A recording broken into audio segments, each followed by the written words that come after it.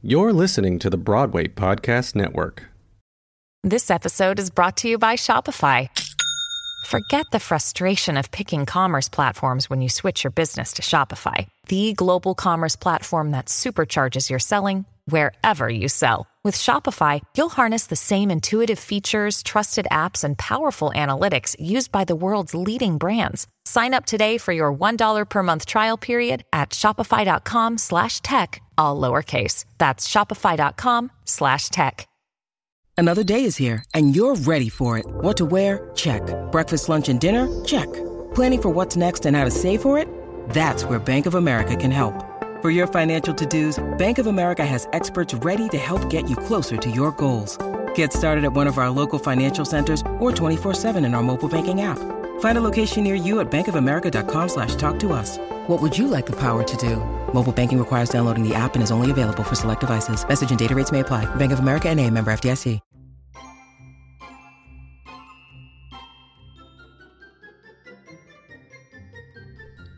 Hello and welcome to another fabulous episode of Dear Multi-Hyphenate. I am your host, Michael Kushner, and I am so excited that you're joining me today. This episode with A. Boylan is incredible, but before we get into it, a few things to talk about. As always, thank you to Broadway Podcast Network. Thank you for giving me space, and I have loved being with you since 2020, which is really cool. I can't believe we're going on our third year of this collaboration together, and I'm so honored. So thank you to Broadway Podcast Network. Check out all of the amazing other theater-based podcasts with Broadway Podcast Network. There are, if you think you want to know something about the theater industry, chances are that conversation has been recorded with Broadway Podcast Network. So just head to bpn.fm and search away. As always, please, if you like what you hear, if you like these conversations, if they inspire you, let me know. A great way to let me know is by leaving a review on Apple Podcasts, rating, subscribing, commenting, all that good stuff, and following me on Instagram at Dear Multi-Hyphenate or at the Michael Kushner. I really love to keep it interactive. I don't want to just be a voice you hear, but a personality and an inspiration in your life that is actually interacting with you. So please drop me a line. Let's chat. Oh gosh, there is so much on my mind. First of all, I'm exhausted. As I'm recording this intro, it's the day after our Covenant House Sleep Out, where the stage and screen community comes together and sleeps outside overnight in solidarity with homeless youth. Is that how that's not how you say youth. This is how you say youth. Homeless youth. And this year we raised, as of right now, about $318,000. And the way that I raise funds is I do entries of $50, gets you into donations of $50 gets you into an entry into a raffle with me for a free headshot session. And Kirsten Wrinkle won. Thank you for donating. Thank you all who donated. It's just a really incredible night. We learn about Covenant House, and this was the first year that they had it at the new facility. And if you would like to donate, they're going to keep this specific donation page open until the end of the year, so we can keep raising funds for homeless youth. So you can go to the link in my bio and donate away, or donate directly on the website, but donate through our page to say that this stage and screen community raised, more than we already did today, which is so incredible. But I'm exhausted because, we do sleep outside, and last night it was in the 30s. And yes, we did get cold, and yes, it was uncomfortable. It's so wild because homeless youth, homeless people go through that daily. And this was just, a few hours that I had to experience that. And I didn't want to do anything today. This is my 6th year sleeping at it. I'm always reminded how much I don't want to do today. I just want to lay down in my comfy bed. And people experiencing homelessness don't get to do that. And we expect them to apply for jobs and show up to work and to do this, do that. When sleeping on the street takes everything out of you. And I'm saying this from a very privileged experience, right? It's a simulation, basically. We are protected with security, and we are together, and we can leave at any moment and go to our homes and our families, go inside, use the bathroom. But that's not the case for homeless youth. So it's an act of solidarity, and if you can donate, please do. Covenant House, get into it. And if you know someone younger, a younger person that is facing homelessness or not a great home situation, send them to Covenant House. Okay? They're amazing.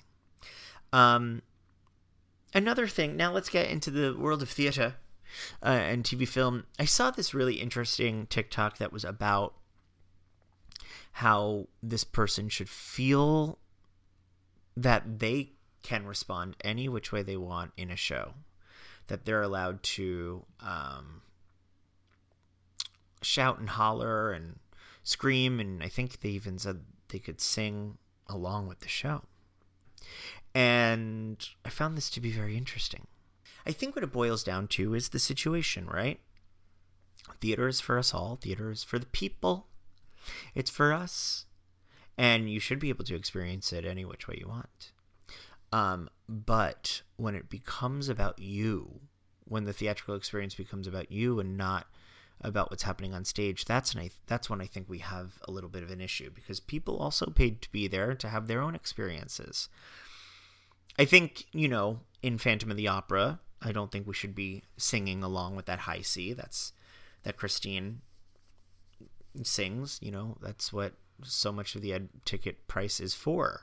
It's not for you to sing along to. But a show like & Juliet, where there's songs from the Backstreet Boys, I think you're allowed to whoop and holler. It's that sort of a show. But as long as it's not distracting, as long as it's not like you're taking away from the storytelling, I think you as an audience member have a responsibility to other audience members as well. Remember, self-theater is not a self-focused entity. It's a give and take. We give energy to those on stage that are giving to us. So let's all be kind to each other. We don't need to gatekeep how people respond, but also I think we need to check in with ourselves how we are also choosing to respond to a show. Just be kind, be careful, be yourself, as my grandma always says. Now let's move on to the question segment. A question came to me from MKLDMN on Instagram. They ask, do you need a degree to get into the industry? If not, what's the best way to get out there? Aha, great question. Now, here's the thing. I'm a firm believer in education and college. That's very important to me, and it's important to my family. I'm the first person in my family to go to a 4-year school and get a degree.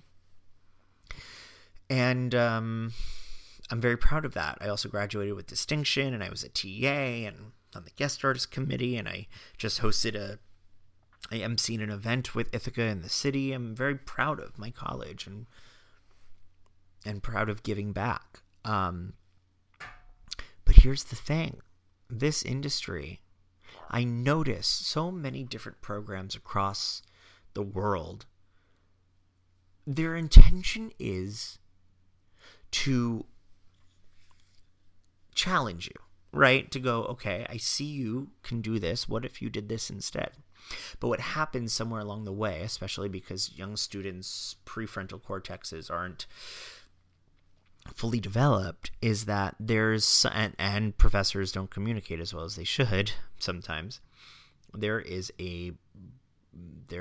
what can be perceived as abuse or not a safe space, and people lose themselves. I lost myself in college. I did. I watched other people lose themselves, but I also watched people find themselves, and I found myself too. I think it's just an emotional time. And I think if you want to study theater, absolutely go for it, but you don't need to study theater to be in theater. I have seen so many people study other things and make it on Broadway within a year of moving to the city. Study chemistry and physics and whatever. Law even. And then they come here and then they make it on Broadway, TV, film. It's incredible. I think sometimes when you actually study something, you sort of lose your love for it because it gets way too close and way too personal. I've seen people from my own school and other schools leave the industry, not even give themselves a chance. And we are in an industry where it's anyone could be a part of this industry, right? Social media stars. If you got talent, then you got talent. You don't have to have a BFA or a BA or an MFA. I mean, some shows, yes, they do require an MFA, but that's becoming less and less. I think schools offer net weaving experiences. I don't like to say networking because that sounds like we have to do something. Net weaving, it's about, finding each other, being there for each other. Net weaving, it's more positive. I just feel like college creates a really great, it can create supportive environments. Like Ithaca has something called the Ithaca Mafia, where it's that sort of setup where you see Ithaca on a resume, that person usually takes that person under their wing, or very accessible when you go, hey, I went to Ithaca, I was wondering if I could be your assistant or ask you questions, or the program is sort of designed like that. So I'm here to say it's not for me to decide if you want to study, because you could take standalone courses and coachings. You don't have to get a degree, but there's some incredible things in the college programs that you can't get anywhere else, like studying abroad or studying under a certain professor, or you have to do all that research. But no, you don't need a degree to join the industry. Should you have a degree to join the industry? Who knows? That's for you to find out. But I do want to also just say I love my college. I love Ithaca College. And, there were ups, there were downs, but I wouldn't trade it for anything in the world. It was absolutely fabulous. Let's start the episode, shall we? That was a long intro, but I had a lot on my mind, and I love talking with you and to you and, all that jazz. So let's jump into this wonderful conversation with A. Boylan. A. Boylan, pronouns they, them, is a New York City-based director, creator, and composer developing new work towards trans liberation. Selected honors include New Writer in Residence at Lincoln Center Theater, 2019 Trans Lab Fellow, 2019-20 Manhattan Theater Club Directing Fellow, 2021 Johnny Mercer Foundation Songwriter, 2021 Prospect Theater Co., MT Lab, 2022 MTF XR Garage Artist, 2020 through 2022 Roundabout Theater Co. Directors Group, and currently Musical Theater Factory's Makers Cohort. If you want to check out more about A. Boylan, go to www.aboylan.com. We talk about so many wonderful things like individual approaches to the multi-hyphenate, the pros and cons of branding, capitalism, bragging about callbacks on social media, misinformation on social media, and A's new project, The Doctor Is Dead. The production can be heard on all podcast platforms beginning September 2nd, with new episodes released weekly. So, we're about 2 months after the release, but check it out. It's incredible. I hope you enjoyed the conversation. Hello, A. How are you? Hi. Doing well. How about you? We haven't seen each other in a second in person, but we... Several seconds. But I know you through Musical Theater Factory. Yes. The best way to know someone, I think. Oh my... When did you join Musical Theater? When did you start with Musical Theater Factory?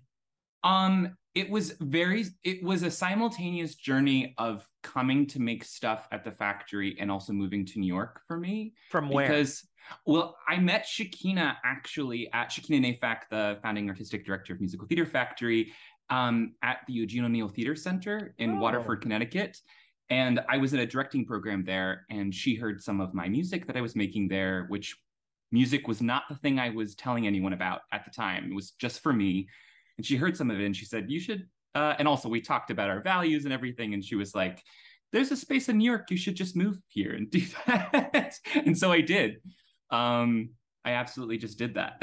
That's amazing. For those of you that are listening and are like, what's Musical Theater Factory? Well, one, I could tell you haven't listened to any other episode before this. Number two, I'm just kidding. Number two, Musical Theater Factory is a organization that focuses on decentering whiteness in the creation of new musical theater and also free from the pressures of critical or commercial success. And it started in a gay porn studio 4 floors above the original location of the Drama Bookshop, 250 West 40th Street. And when we look back at it and go, wow, what a time, it's exactly what it was. It was sweaty and full of whiskey and gritty and amazing, and I miss those days of the old gay porn studio Musical Theater Factory. But what has been so incredible is that it has transformed into one of the more iconic pipelines for the creation incubators for musical theater. I mean, A Strange Loop was incubated there. Absolutely. White Girl in Danger was also incubated there. There are so many incredible shows that were incubated there. But it was founded by Shakina Nafak, and Shakina brings so many people together. I remember I was working at Barrington Stage with Shakina, and we were out for dinner, and she was like, when I moved to the city, because she was planning to leave Barrington and move to the city, I'm gonna start a theater, and it's gonna be this. And I was like, well, as soon as you know, I will be there to help you paint and do and all that stuff. And we got the email being like, got a space, and next thing you know, we were painting a gay porn studio black and moving a piano in there and all that good stuff. It was iconic. It's amazing how there are these shared people in our communities who like are the reason why others know each other, right? They are the catalyst for gathering, which is something that I hope that like we all can wear that hat at some point. We all can like find a purpose to bring people together. But also it's so special to know those who continue to practice that. They are the gatherers. It is a way by which it's like a shorthand of saying, oh, Shakina, this person. We probably share some values. We probably have some same vibe. I love that you called them gatherers. Yeah. I have my book coming out, How to Be a Multi-Hyphenate in the Theater Industry, in February. Yes. And one of my chapters is about net weaving versus networking, and how in the 21st century we should be, there's so many people that hate the word networking and there's such a distaste to it. They don't want to do it. It seems fake, but there is a real way to network that is authentic. And for me, it's just switching the intention of what it is, or the practice of what it is, and that's weaving, interweaving, figuring out how to solve each other's problems, figuring out how to build relationships. And Shakina is a net weaver. She goes, I have this perfect person for you that I think you would love, or I loved what you just wrote, I know who should direct this. Like, she is that net weaver, that gatherer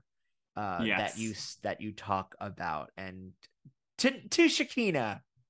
I'm raising my mason jar full of water right now. I love that. And here's some Dove Extra Hold Hairspray. Ooh, this podcast fancy Friday. I know, fancy Friday. This podcast is brought to you by Dove Extra Hold Hairspray. Just kidding, it's not. Congratulations. But Dove, if you're listening, yeah. So let's chat, because you have a project that you're working on that I think is really, really awesome and exciting. But before we go into it, you're on Dear Multi-Hyphenate, so I have to know, what to you is a multi-hyphenate? I could literally rant for years. You already wrote a book, but I feel like I could write a book too. I want to read yours and then figure out what it needs to what I need to fill my pages with. But there is something that I think gets in my way, or has gotten in my way in the past, when thinking about the multi-hyphenate. And I think it's the hyphen. It's like it's the idea that it's why, like, I'm a non-binary human that doesn't like to hyphenate the non and the binary, because it's like, that's another binary, but it's like it's like to put the barrier in the middle. But it feels sometimes like it is divisive within myself. It is a way of saying these are discrete. Like, for instance, when I introduce myself in a group setting, whatever, in a professional setting, and I have to like log line myself, I'll often say, hi, I'm A. Boylan. I use they, them pronouns. I'm a director, a creator, and a composer developing new works towards transliberation. And the reason why I say it that way is because I try to name some of the things that I do, because I've learned that it is helpful to be specific. But those are really different names for a practice that orients itself around a purpose, like a reason. And I do think that is what has changed it for me, in terms of being more proud about naming all the multis between the hyphenates.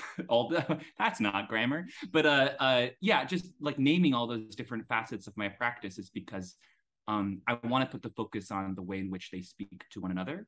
I mean, I know that's a personal thing, because some people, their multi-hyphenate practice are distinct practices, and that is beautiful and complicated and still woven together by who they are.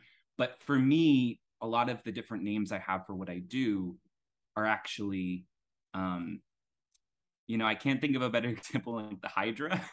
I don't want to make myself a monster, but No, like, tell me. they're all connected to the same beast, right? All the different faces. They maybe look different in the ways in which I maybe show up in different rooms at different times, but there's one heartbeat. Yeah. I think that's today what it means to me. I think that's so beautiful. I love that. And I actually, based on what you're saying, I think that we're speaking the same language. We're just using different words. Sure.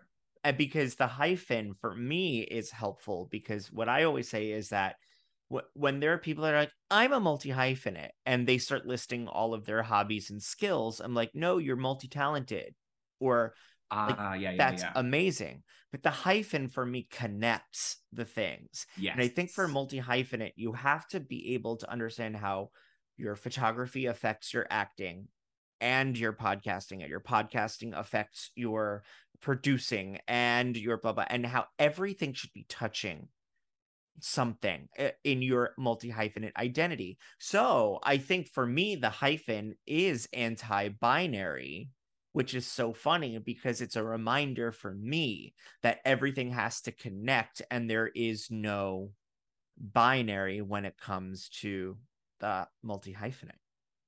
Yeah, I 100%. I think it's a frame shifting that it's been for me to like see it that way. But I love how you said that. But I love how you said that too. Like, it's so funny because, that's the crazy thing about it, is like, with this book coming out and with this podcast, I don't want there to ever be definitive answers, really, because it's an art form. I want multi-hyphenating to be a theatrical art form, and that there are different approaches to it, and conflicting ideas and tools that work for you and don't work for me, and vice versa. I think with social media, we're getting, theater is starting to have this like boss babe attitude of like 3 ways to succeed in your next audition. And I'm like, that should never be a thing ever in a million years. But here are 3 tips to practice your art a little better, things that have worked for me that maybe you can take. 3 ways to gaining power in your creativity, like establishing boundaries and forming relationships, and net weaving versus networking, and socially responsible artistry. These things where it's like, okay, here are some guidelines and tools. Now you take it and you make it something that works for you. That's what I want multi-hyphenating to become.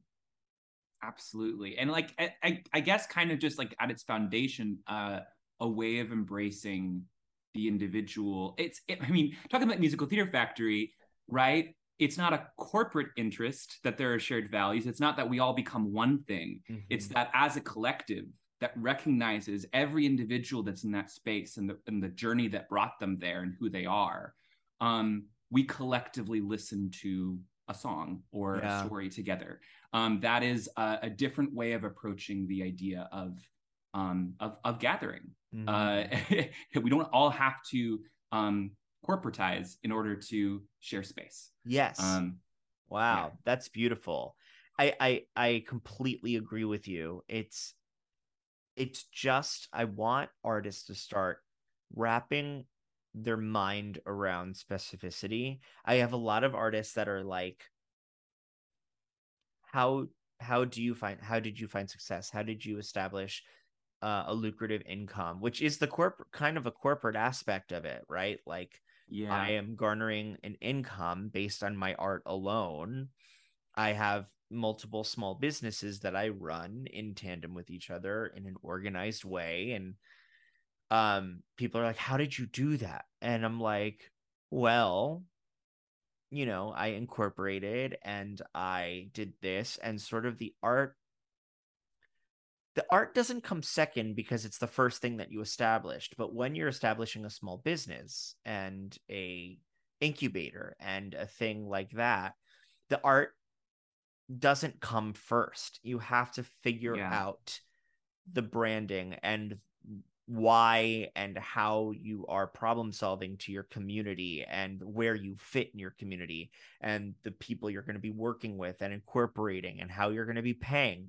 And then once you figure that out, that's when you incorporate the art. That's when you start to incorporate your learned practice, which I think is really interesting. Yeah, absolutely. I mean, that specificity of knowing the difference between this is the path I've taken to figuring out what I need, and then making good with yourself privately. Maybe not everyone will see this connection of what tool you end up needing to use to express that need. Hopefully not only in the terms of legitimacy, as it's like, I need this paperwork, I need this terminology, I need this log line, I need this whatever, but being able to say, actually, the way in which I'm using that is specific, and that will come through, hopefully, if folks are listening and paying attention. Right. Yeah. I don't think people really want to hear like that there is a logistical approach to create, like, to finding your way. And, I mean, I'm an earth sign, so that's all I think about are logistics. Right. Yeah. And I think when I say to people, well, have you figured out this? Have you done this? Have you done that? Okay, you need it. I see people go, I thought if I just, maybe put my stuff on social media, maybe there were a few hashtags that I was missing, or maybe I didn't post at the right time. I'm like, no, it's literally years of specific work, and and what you put out is specific because we are cultivating an image for ourselves. There are some people that like the word brand when it comes to artists, and there are some people that don't like the word brand when it comes to artists, but I'm sort of down the middle. I haven't actually figured out how I decide on it, because brand makes it sound not artistic, and it makes it sound so like clean and not messy and polished and perfect. But at the same time, it's a great word that sort of encapsulates that on social media, when you post something, it does become a product. And when you do share something, especially when you like charge a ticket for it, it does become a product. It does become something. It becomes a commodity. It becomes something that people are purchasing. I think that the difference for me, and I agree with what you're saying, and there has to be a certain pragmatism by which you like, everyone has to approach this in a different way, but to a certain extent, you have to acknowledge what's already happening and like the market that's out there. Right. But I do think that there's I think that the difference between branding for a commodified product and maybe being intentional about the way in which you present your style and like who you want to connect with, like who you're making for, is that we do talk about specificity. I feel like because we live in this unfettered capitalist economy in this country, in the United States of America, there is a conflation of terms sometimes that it becomes this thing of like, because of the logistical need, because of the pragmatic need to put out your work in a certain way and fund your work in a certain way, you can also begin to value your work by those logistics. You can begin to value who you are and what you do by the terms of engagement that have been prescribed for you. And that can be really dangerous for me, because I think there's a difference between acknowledging the reality of that and saying, hey, if I only reach this number of people, or I only receive this kind of numbers or impressions or whatever, whatever the language is for the platform you're using, that means something about the value of what I've done, rather than focusing on, hey, maybe the one connection that I did have, what was that like? What was the nature of it? What was the response to it? And that is like, it is both. It is both, and you have to consider all facets of the way in which something can be valued, not just in the terms of its dollar value. I completely agree with you. I talk about this a lot, my feelings about, the sort of, the amount of information that is put onto social media in terms of auditions, callbacks, things like that are extremely I think unhelpful. Like there's I can't tell you the amount of experience is one thing, but when it starts to become factual, like there was one TikToker that I was watching where they were like, I'm in the industry and I know that, like, in order to be a Broadway investor, blah, blah, blah. And I was like, first of all, there's no such thing as a Broadway investor. You don't have to be accredited. That's not a title. And I'm like, that's misinformation. And I just think there's a lot of misinformation. And I want to go, when you are creating a brand, a product, a video based on your auditions and your things like that and callbacks, I go, what is your intention? What is the intention? Because okay, great, you're getting views and followers, but at what cost? And I don't know. There's this new, when I was like doing EPAs and ECCs in person, there was always people that I would avoid, because all they would want to do is talk about their callbacks and successes and what they booked and what they didn't and who did. But people that are trying to be accessible are doing that version on social media, but it's under the guise of what? I'm being accessible. I'm presenting information, blah, blah, blah. I'm building a following. I'm building a brand. But really the core of it, the intention of it is like, you're just kind of telling me about how many callbacks you're getting. Yeah, no, I mean, it's the thing of like, what gives you, what's an actor? It's like any of these titles that we're giving to ourselves. Speaking of the multi-hyphen of it all, I don't know a single person who hasn't at some point, even privately, had a moment of doubt in a creative field early in that journey where they've said, can I use this title? Right. Do I deserve it? Right. Have I earned it? And to a certain person, I think, to a person who lives in this world, it's a completely understandable impulse or compulsion to say, okay, I need to frame it in terms of my resume. I need to frame it in terms of what rooms I'm in. And if you have social media numbers, it absolutely makes sense to think that is an important way of reminding yourself and others that you deserve the word.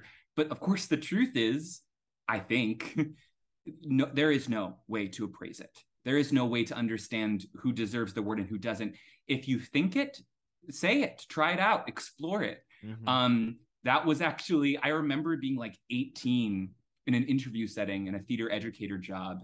And the interviewer asked, and also like, what long-term are you interested in? And why do you want to work in a theater company of all places? And I said, I hope to one day perhaps be a director. I like put so many words between it. And she just very seriously, she took me very seriously. And she said, do you direct? Have you directed something? And I said, yeah, that's what I'm doing at school right now. And she said, okay, I'd encourage you to say that, because what you just said to me felt very different from that. Yes. It felt like two separate ideas. And I really needed someone else to give me permission so that I could begin to give myself that permission. But that's so funny, because it's like, yes, I agree with you. But when people start to use social media as that sort of pat on the back, that's when I go, because my friend and I have this thing that we say to each other all the time when we see certain posts. We go, call your mom. Call your mom. Oh, well, I felt that in my bones. Call your mom. Because it's just like, I don't know. It's very frustrating, because as someone that's been in the industry for 22 years and is trying to make the industry a better place, with accessibility and with equitable experiences for the industry, and really trying to just like do things right. When someone takes up social media space in social media and is like, so my callback went so well, but like I didn't book. I'm like, call your mom. Oh yeah, no, I understand. I think there is like, that's what I'm talking about. Yeah, it feels like a boundary's being crossed. Yes.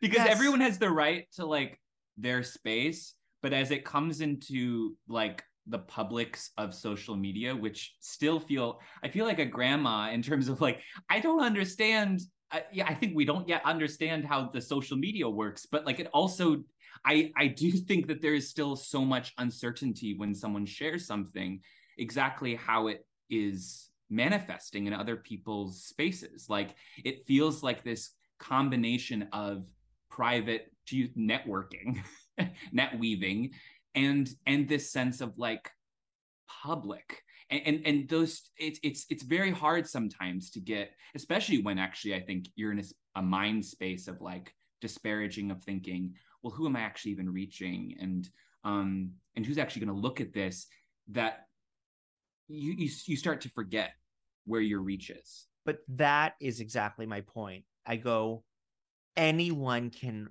listen to what you are saying right now. Do you want a casting director or director to see your videos of you being like, I didn't get a call back? Yeah. Like, I don't think that they're going to respond any director or casting director I know doesn't respond positively to those videos. So I'm just like, I think we need to start cultivating a helpful experience when it comes to social media, and a less self-focused one, and also a factual one. Because like, all right, great, you're talking about your callbacks, you're sharing information, but what is true and why are you sharing it? How can you turn those stories into a lesson? And that is where I think,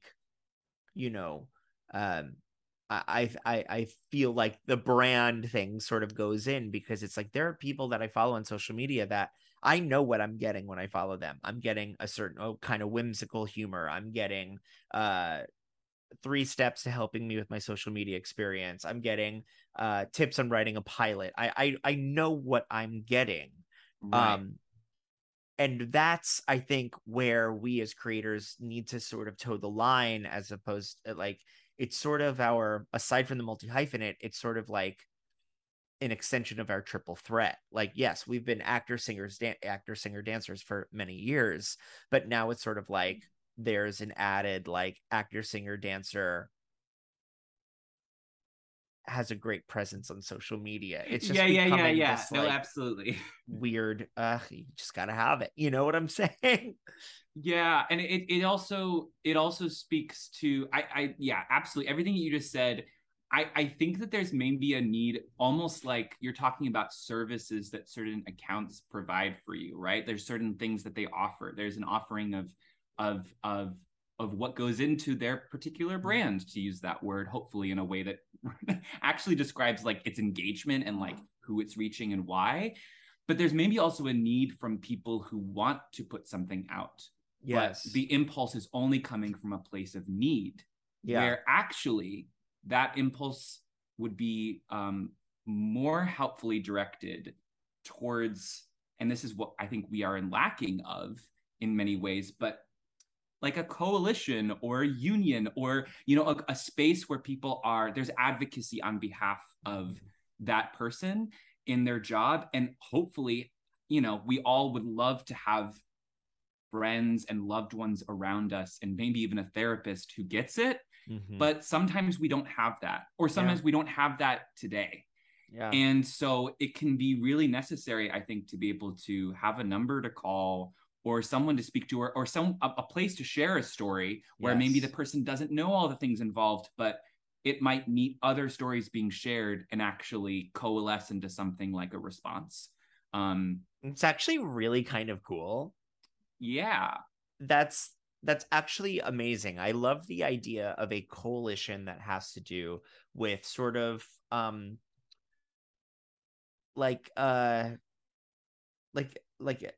it's like a therapy for artists, but it's like an open ear therapy. Like, I don't know, just like this, like, yes, I understand. God, that casting director is tough. Anyway, you know what I mean? Like, yeah, I kind of love that idea. I think that's brilliant. You also had 2 Stephanie J. Block references that I don't think you knew that you made, but one, you said unfettered, which I haven't heard that word since the 9 to 5 cast album and Get Out and Stay Out. And number 2, you said Making Good, which is a cut song from Wicked. It's the original Wizard and I, and Stephanie J. Block sings that on the extended Wicked cast album, the 15th anniversary cast album of Wicked. So you just made 2 Stephanie J. Block references, and for that, I applaud you.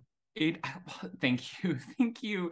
I actually, the last thing about Stephanie J. Block having recorded that, did not know, and I feel like a bad fan. No, you gotta listen to it. It's so good. It's so good. Absolutely. It's a great song. Hey, it's Kaylee Cuoco for Priceline. Ready to go to your happy place for a happy price? Well, why didn't you say so? Just download the Priceline app right now and save up to 60% on hotels. So whether it's Cousin Kevin's Kazoo Concert in Kansas City, go Kevin, or Becky's Bachelorette Bash in Bermuda, you never have to miss a trip ever again. So download the Priceline app today. Your savings are waiting. Go to your happy place for a happy price. Go to your happy price, Priceline. When you need mealtime inspiration, it's worth shopping Kroger, where you'll find over 30,000 mouth-watering choices that excite your inner foodie. And no matter what tasty choice you make, you'll enjoy our everyday low prices, plus extra ways to save, like digital coupons worth over $600 each week. You can also save up to $1 off per gallon at the pump with fuel points. More savings and more inspiring flavors make shopping Kroger worth it every time. Kroger, fresh for everyone. Fuel restrictions apply. Okay, so we're back. Now let's jump into why you're here, and that is the doctor is dead. Yes. Talk to me about what that is, how that came to be. Go into it. Now's your time. Now's my time. I'm going to hit you with the log line to stay concrete and to try to keep myself on track. So The Doctor is Dead is a new musical audio drama created by me. It's a contemporary fantasy for queer imaginations that follows a group of trans outcasts living underground. Using their unique abilities, these outcasts, these songbirds, storytellers, they uncover the narrative of a mysterious empty coffin. And in so doing, they sing a song of leaving, of grief that becomes giving, of what begins in the end. But to be a little bit more human and less canned about it, This is very much like a love letter to all of the audio that I've listened to, all of the fantasy that I've read and rediscovered over the last couple years. And I'm not trying to be vague. I mean, since the pandemic started, I feel like there was a real rediscovery for me in no longer being able to make in live encounter, where I was drawn to the very things that inspired me when I was like a wee 12 or 13 years old, but felt a little, like the teen years, like felt very gate kept out of, just because of factors of myself and how I was presenting that I didn't even yet fully understand. But it's been a real joy to like rediscover all these like queer creators in like the fantasy space and the audio space. And so this is very much a love letter to all of those makers, while also hopefully maybe bringing some of my own personal style to it, my own voice into the mix. Because it is weird and it is a musical, so that's my stuff. I love that. So Yeah. What have you learned about yourself in this process? What have I learned about myself? I mean, to speak about the multi-hyphenate of it all, even though I've always been an artist who has worked sonically in different ways, like someone's aural experience of something that I've made has always mattered to me. And at the same time, working specifically in this space of like not just audio, but audio made for capture, audio made to be presented in perpetuity. That's so different coming from a theater background, coming from a theatrical encounter, performance art, installation, dance theater world. And so making something where I can commit to what it sounds like and what it will sound like is a very different like modality of creative thinking for me. And I'm also learning I love it. It's so new, and I'm kind of a control freak. I'm very much a like stereotypical Virgo sun sign. And so like having all of these tools to work with and collaborators who like are excited about using those tools has been a real lesson in exercising decision-making with regard to like, this matters today. This is a thing for the future. This is something I like to hold on to. Here's somewhere we went wrong, but actually inevitably made it what it is. And now I know that path for future projects in this medium or in mediums that maybe speak to this one. It's also taught me like, I love film and TV a whole lot. And that's been a huge influence in my theater work. But I'm now learning like, oh, maybe I should write a pilot. Oh, maybe I should, like episodic scripting for something is such a different way of thinking. There's so much new. I'm learning about myself every day with this. Right, because The Doctor Is Dead is episodic. You're releasing an episode a week, correct? Yes, that's correct. It's a 7-episode limited series. We began September 2nd. We're ending October 7th. And does each story have to do its continuation, or it's vignettes? Like, great, okay. Yes, it is one serialized story. Although different episodes follow different characters through different facets of this world, but they all do work together in one shared story. Do you know that? Have you ever heard like when this might be a little bit of a morbid comparison, but sure, when someone loses their sight, they say that their hearing is much more intense and sensitive, and they pay attention so much more to their hearing. They hear things that they've never been able to hear before. Vice versa, when you lose one sense, etc., the others get heightened.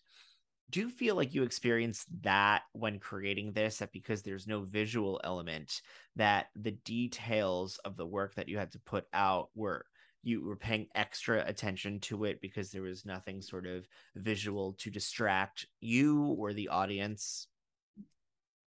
It's a great question, and one which has it's confounded me to this whole process, because every step of the way, there's been something that a decision we've made, a line of text that we're looking at, a song where someone in the room, myself or someone else, has realized, oh, this is so visual. Like, this is so imagistic. Cool. Like, it needs to be embodied. Like, when we were recording with actors in the studio, like, it was really hard to not dance. It was hard to not, like, really kind of come into the room as a part of the collaboration, and kind of acknowledge that. It hopefully, I think, does speak to it transfers in the actual work itself. I think in the same way that, like, maybe if you're someone who likes to read, a novel is a very visual experience. Yes, you're reading it on the page, but it's also a visual experience in the images it creates. Mm-hmm. And for me, as someone who hears music all the time, it then also becomes an oral one as well. And so I think, like, the way that which these senses speak to each other, if we've done our work well and kind of built a world or a moment or a story, the senses that matter to you will come. They'll arrive. And also, something important to acknowledge is that, like, when you're sharing something that is in digital media form, where someone encounters it is almost as important as the actual media itself.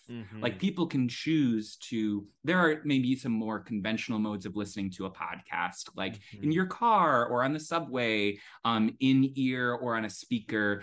There's some familiar ways that we think of when we think of, like, what it means to listen to a podcast, but still, all of those spaces are different. All of those people's days are different, and what they're seeing, I hope that actually becomes a part of the image of the thing. I hope that, like, people can bring their own sense of meaning and what they've been hearing and seeing and experiencing to their experience of this piece, if that makes sense. That is so beautiful. And I can't wait to dive into this because I love all things Halloween holiday season. So your last episode comes out the last week of October.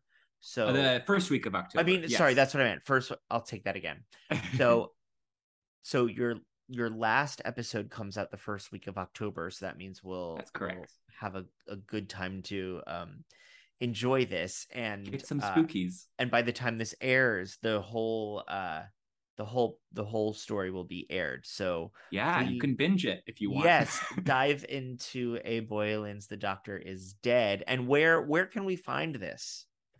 Wherever you listen to podcasts, but if that's stressful, tdidpodcast.com is our website, and you can find us at TDID Podcast on Instagram as well. Love it. As we wrap up, unfortunately, and I could talk to you for days, it seems like, what is something that you're going to carry on with you from this experience, from creating The Doctor Is Dead? What's something that you didn't know you needed or you didn't know was within you that you're going to carry into any other project that you have coming up? I think the thing that you've been sitting on, the thing that you've been waiting to do, is emergent now. It's not even a choice so much as an acknowledgement of what's already happening. Yeah. And there is an inevitability to being a creator and deciding that you need to compromise what you want to do and how others will receive it. Yeah. To speak to that legitimacy anxiety and the social media anxiety that we talked about before. Right. If that begins to inform where you begin, it will also become the end of that thought, of that inspiration. And so this has been a project where I didn't know if I could do this, and I didn't know if I should, and I didn't know if anyone wanted it, but I'm really, really grateful that I followed the impulse. And I hope that it leads me to other impulses that I might have wrongly decided should be kept private. And hopefully become something new. That's what I wish everyone could understand more, is that, you never know if you're sitting on the next great play or musical that's going to change the world. I mean, how many incredible creations have we lost because someone said, ugh, I'm not important enough to write this, or ugh, I don't believe in myself, or oh, I don't think that's going to be funny or emotional or dramatic enough. No, if you have an idea, explore it, create it, get it out there. And if what's stopping you is the pressure to think, will I or will I not change the world with this work? I think ask the question of yourself, will it change me? Mm-hmm. Will it change my world? And if the answer is yes to that, I think that's reason enough. You can start there. I also think that in turn, if it's affecting you positively, if it's changing you, then it's going to change the world because... I mean, that was what I secretly meant. Yeah, I picked up what you were putting down. Yeah. But I think that that's the key to changing the world. I think people are like, how do I change the world? How do I do it? I go, start with what you know. Yeah.